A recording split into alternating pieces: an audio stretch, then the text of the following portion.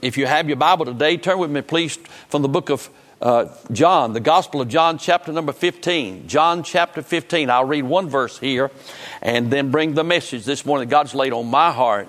I am so thankful for Mr. Crocker saying a while ago that about his faith in the house of God, what Sheriff Bissell said, what Chris and several others said, when our friends from EMS said about the importance of our relationship with the Lord.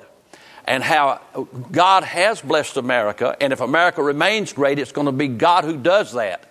And I cannot imagine having a memorial service where you would not want God to be a part of it. Can you? I just can't understand that. And least of all, having a memorial service where you don't recognize the firemen and those who gave their lives in 9/11. And so, but at any rate, we're honored today that you're here. And we want to honor you. I'm glad that you're here. In John chapter number 15, I'll call your attention to verse number 13. It says this: "Greater love hath no man than this, that a man lay down his life for his friends."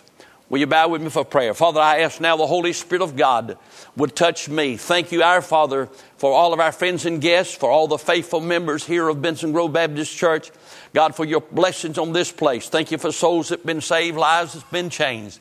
Thank you, our Father, for these dedicated servants from every area, our Father, who've come today. We are honored that they are here, and God, we want to honor them. And Father, we want to thank you for what you've done for us. And Father, I pray now that God, the Holy Spirit, would speak to hearts. Lord, all is vain unless the Spirit of the Holy One comes down. And Lord, please, I know these people who serve in their particular job would not want to lose a patient or individual.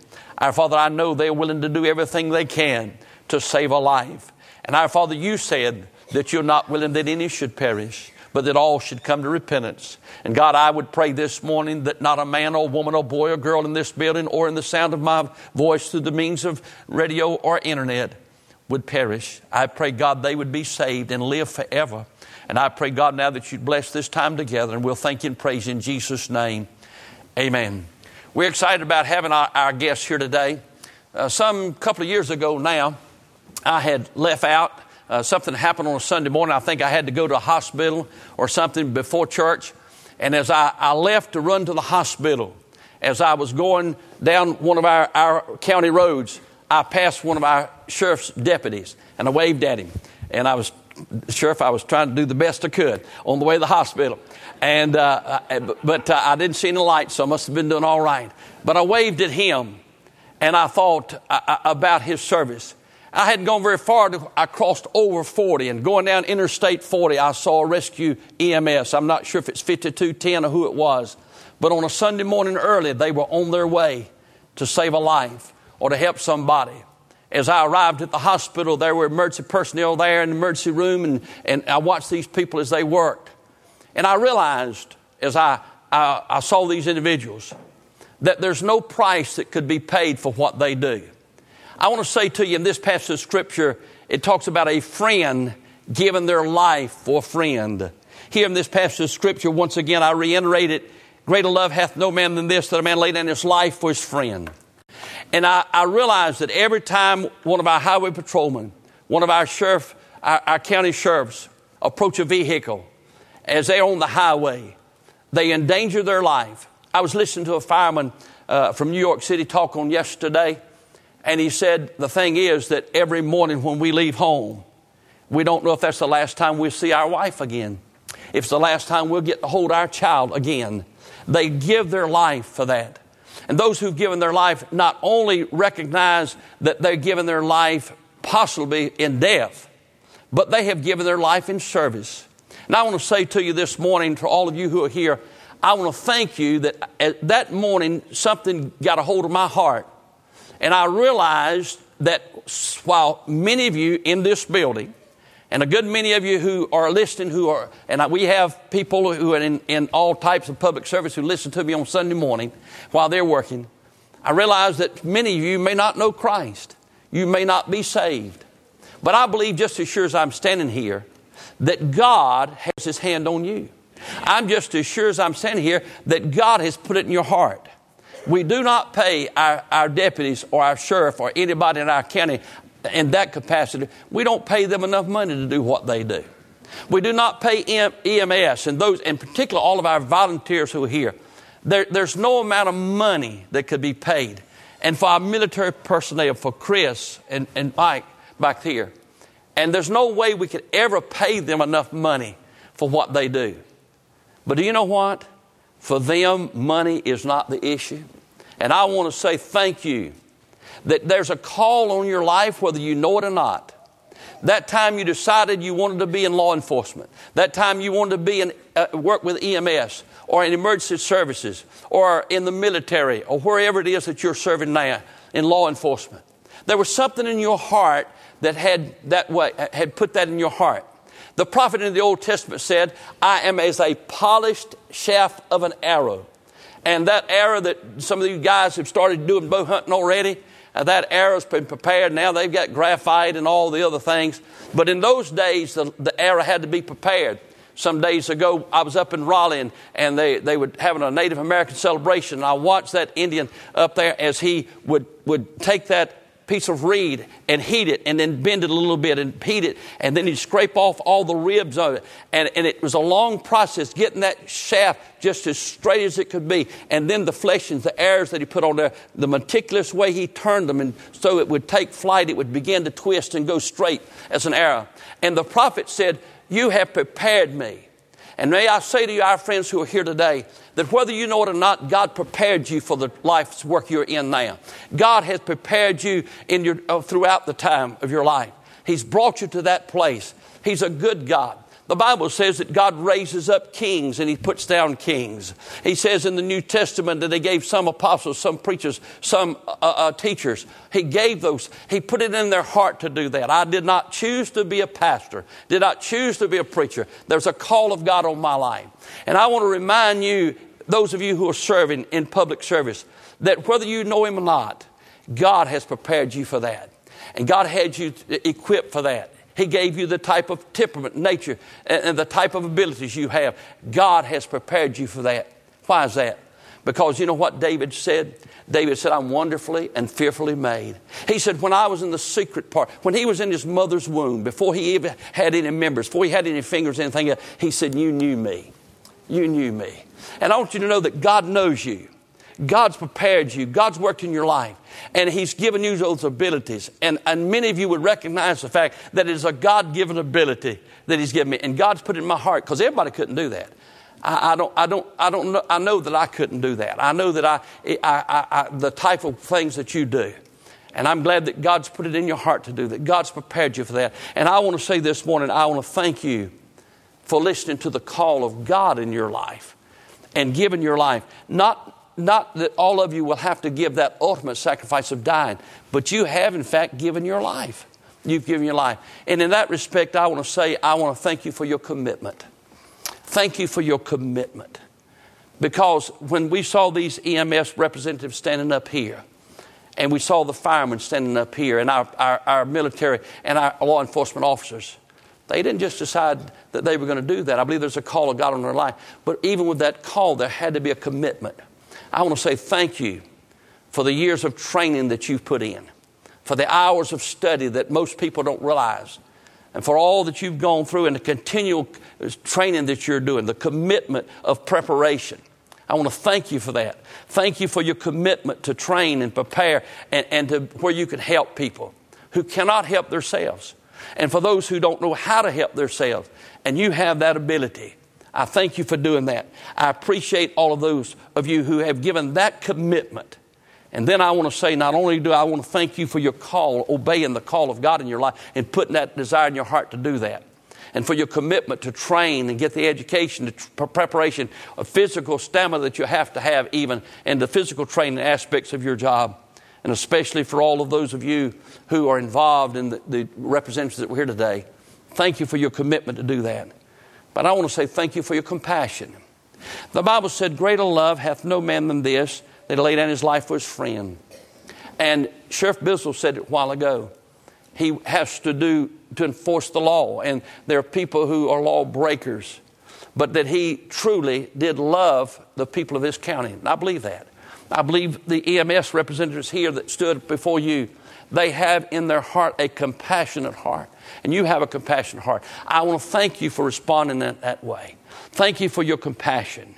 And all of those, and as Rexel said a while ago, from the state level all the way down, I do believe that there are public servants who have a heart, and God's put that heart in them to serve and to do. I tell you, I appreciate so much what you do. We don't say it enough. We don't express it enough. But I appreciate, in this aspect, a friend giving his life for his friend. Back in John chapter 10, the Lord gives a passage of Scripture where he compares himself to the shepherd and us to sheep. And he said, the good shepherd gives his life for the sheep. And so while you as a friend give your life for a friend, the shepherd gives his life for the sheep. Gives his life for the sheep. And what does that mean?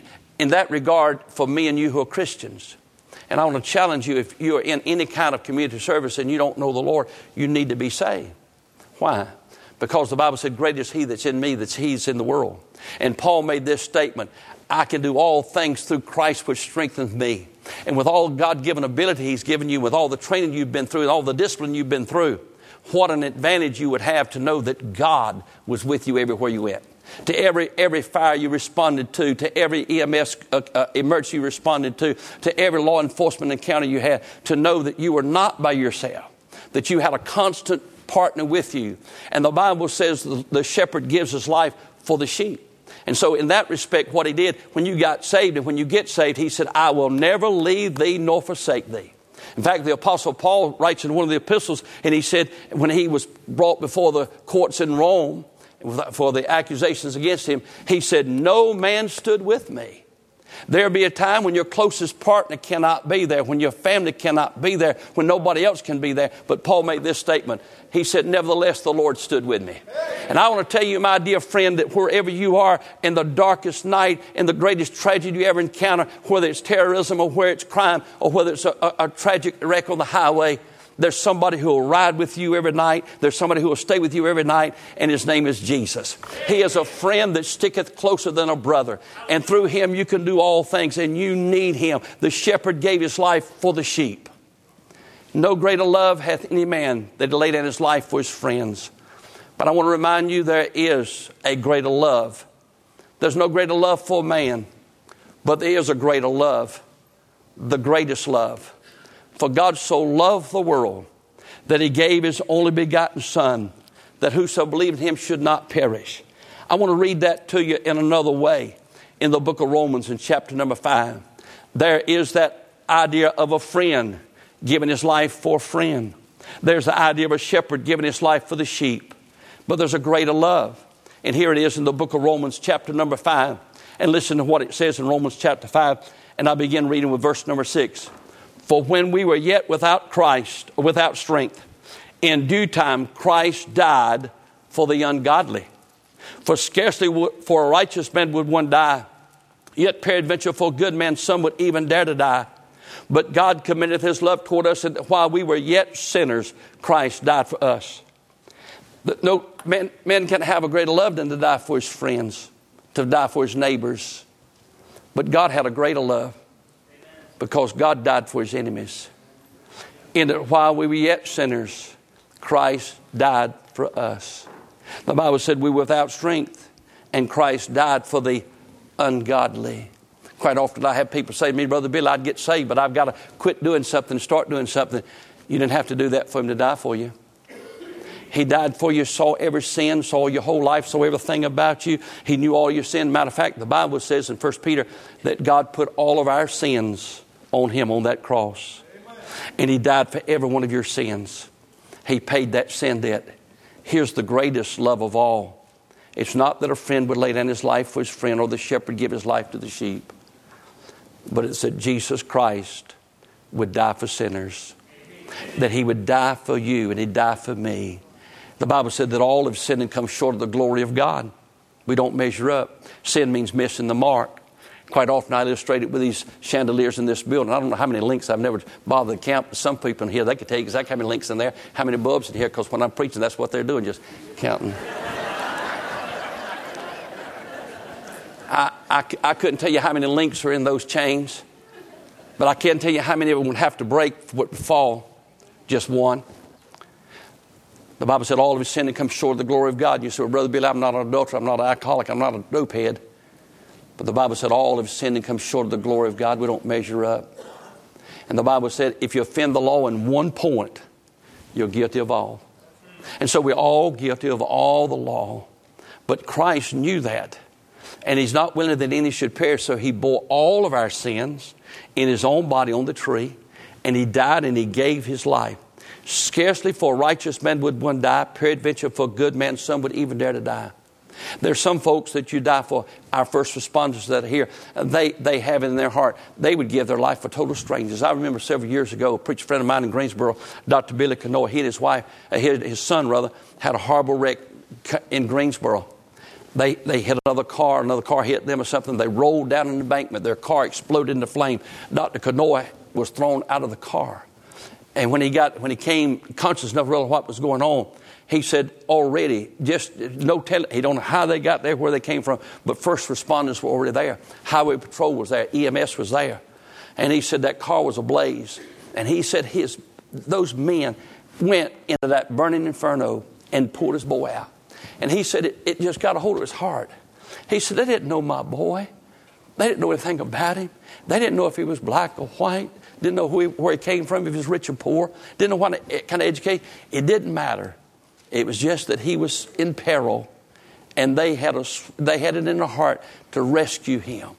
And he challenged us as Christians. That it makes no difference who they are, red or yellow, black or white, whatever. You don't have to worry about any of that. They all need to be rescued because all have sinned.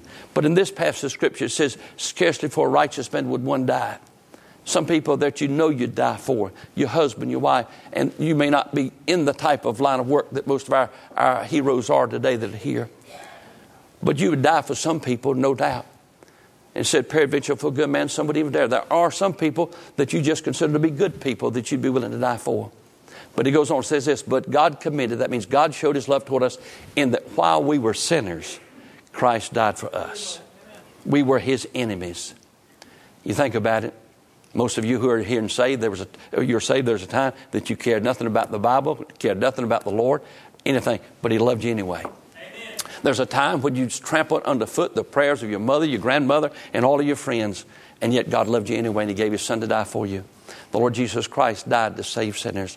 The greatest love is that Jesus Christ died to save sinners.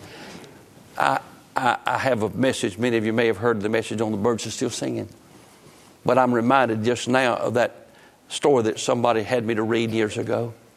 And it is about the 10 cow bride. And this man has traveled to some island somewhere, and it's still the custom to pay a dowry for your bride. And as he was visiting the island, he began to hear people use this phrase, 10 cow, 10 cow, and they would just laugh and laugh. And he said, what's that all about? They said, 10 cow. Go ask him, 10 cow. And so he went down into the village and he found the house that they'd pointed out. And when he knocked on the door, a lady came to the door. She's not an especially beautiful lady, just pleasant. And she invited him graciously in. And then he said, I'm a foreigner. And the man said, I know why you're here. 10 cow. He said, all the village men laugh. 10 cow, 10 cow. And he told this story. He said, in our island, it's been tradition for years that when we pay a dowry to get our bride, we pay in cows. He said, the most beautiful, the most intelligent, the hardest working woman ever in our island, 5 cows. Her husband gave 5 cows for her. And he said, when I fell in love with my wife and I wanted to marry her, I talked with her mom and daddy. Her daddy said 4 cows. Her mother said 3 cows. The men in the community said 2 cows, 2 cows. He said, but I paid 10 cows for her because I did not pay for her what her daddy thought she was worth, nor what her mother thought she was worth, nor what the men of the village thought she was worth. I paid what I thought she was worth, 10 cow. Can I say something to you? The world may not think you're worth anything, but God in heaven thinks you're worth something because he gave his only begotten son to die for you. He suffered and bled and died so you could have life. You say, Brother Billy, what does that mean? It means that he paid your sin debt. And it says this, the wages of sin is death. He paid that payment, that wage. But the gift of God is eternal life through Jesus Christ our Lord. You'll never experience the joy of sins forgiven or a home in heaven unless you accept that free gift. It's freely offered. The debt's been paid. But you must accept Christ. He that hath the Son hath life. He said in John that as many as received him, to them gave he power to become the sons of God. A gift must be received if it's going to be experienced, if it's going to be enjoyed. And he offers to you this morning eternal life through his Son, the Lord Jesus Christ. The Bible said you have to believe in your heart, confess with your mouth the Lord Jesus. But whosoever shall call upon the name of the Lord shall be saved. Any person in the sound of my voice can be saved by calling on the name of the Lord. Would you bow your heads in prayer? With every head bowed, every eye closed this morning. I want to say once again, I want to thank all of our friends in the radio audience and the internet audience for being part of our services. Thank you for all our visitors and guests who are here, and especially for our heroes who are here today, who serve in law enforcement, EMS, emergency services, and military, those who serve in our medical facilities here, those who serve in any kind of way as public servants. We honor you today. You are our heroes. Please forgive us if we've not said it beforehand, if we've not let you know how much we appreciate what you do. We love you. And Benson Grove Baptist Church will have you and does have you in our prayers constantly. We're very proud of you. It does something in our heart, just like when we see the flag, when we see these emergency vehicles on the road, when we see our highway patrolmen. Every time I see a highway patrolman, I ask God's blessing. I pray for you. I pray for our sheriffs when I see your cars and see you around in different places. I know the peril you live in. I know it's not easy, but I want to assure you that this church and this preacher prays for you and loves you. And as much as we care for you and as much as we love you, no one ever loved you like Jesus. No one ever cared as much as the precious Lord Jesus Christ. He suffered and bled and died for you.